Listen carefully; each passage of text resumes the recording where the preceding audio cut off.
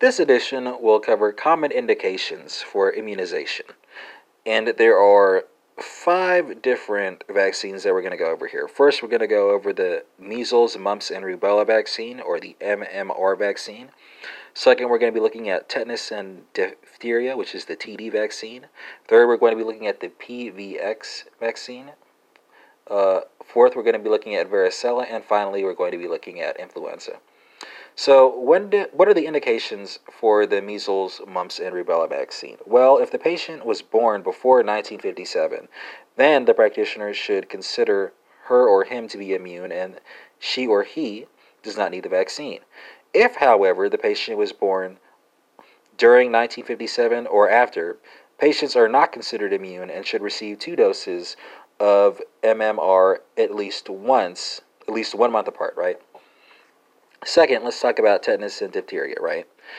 This vaccine is administered every 10 years, and another indicator would be the presence of a dirty wound every 50 years, right? So, like, if the patient has a dirty wound, then you want to administer it every 50 years. Otherwise, it's just 10.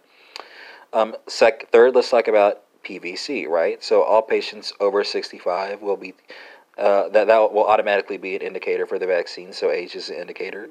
Second, if the patient is under 50, she or he should receive PVX if they are immunocompromised or have a chronic illness. So what is a chronic illness in this context, right? So we're talking about cardiopulmonary diseases, alcoholism, liver failure, as well as asplenia.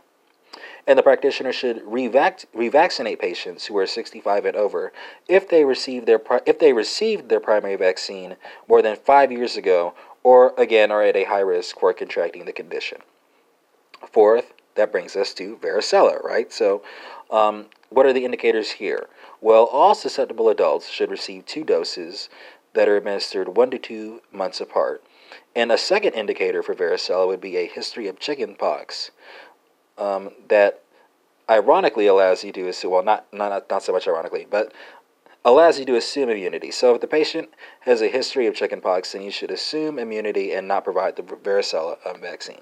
Finally, the final vaccine that we're going to talk about here is influenza. And what are the indicators here, right? So you're going to want to provide a vaccine yearly for all patients who have cardiopulmonary disease, residents in chronic care facilities, seasoned patients who are above 50, and patients with chronic diseases. So what's a chronic disease here?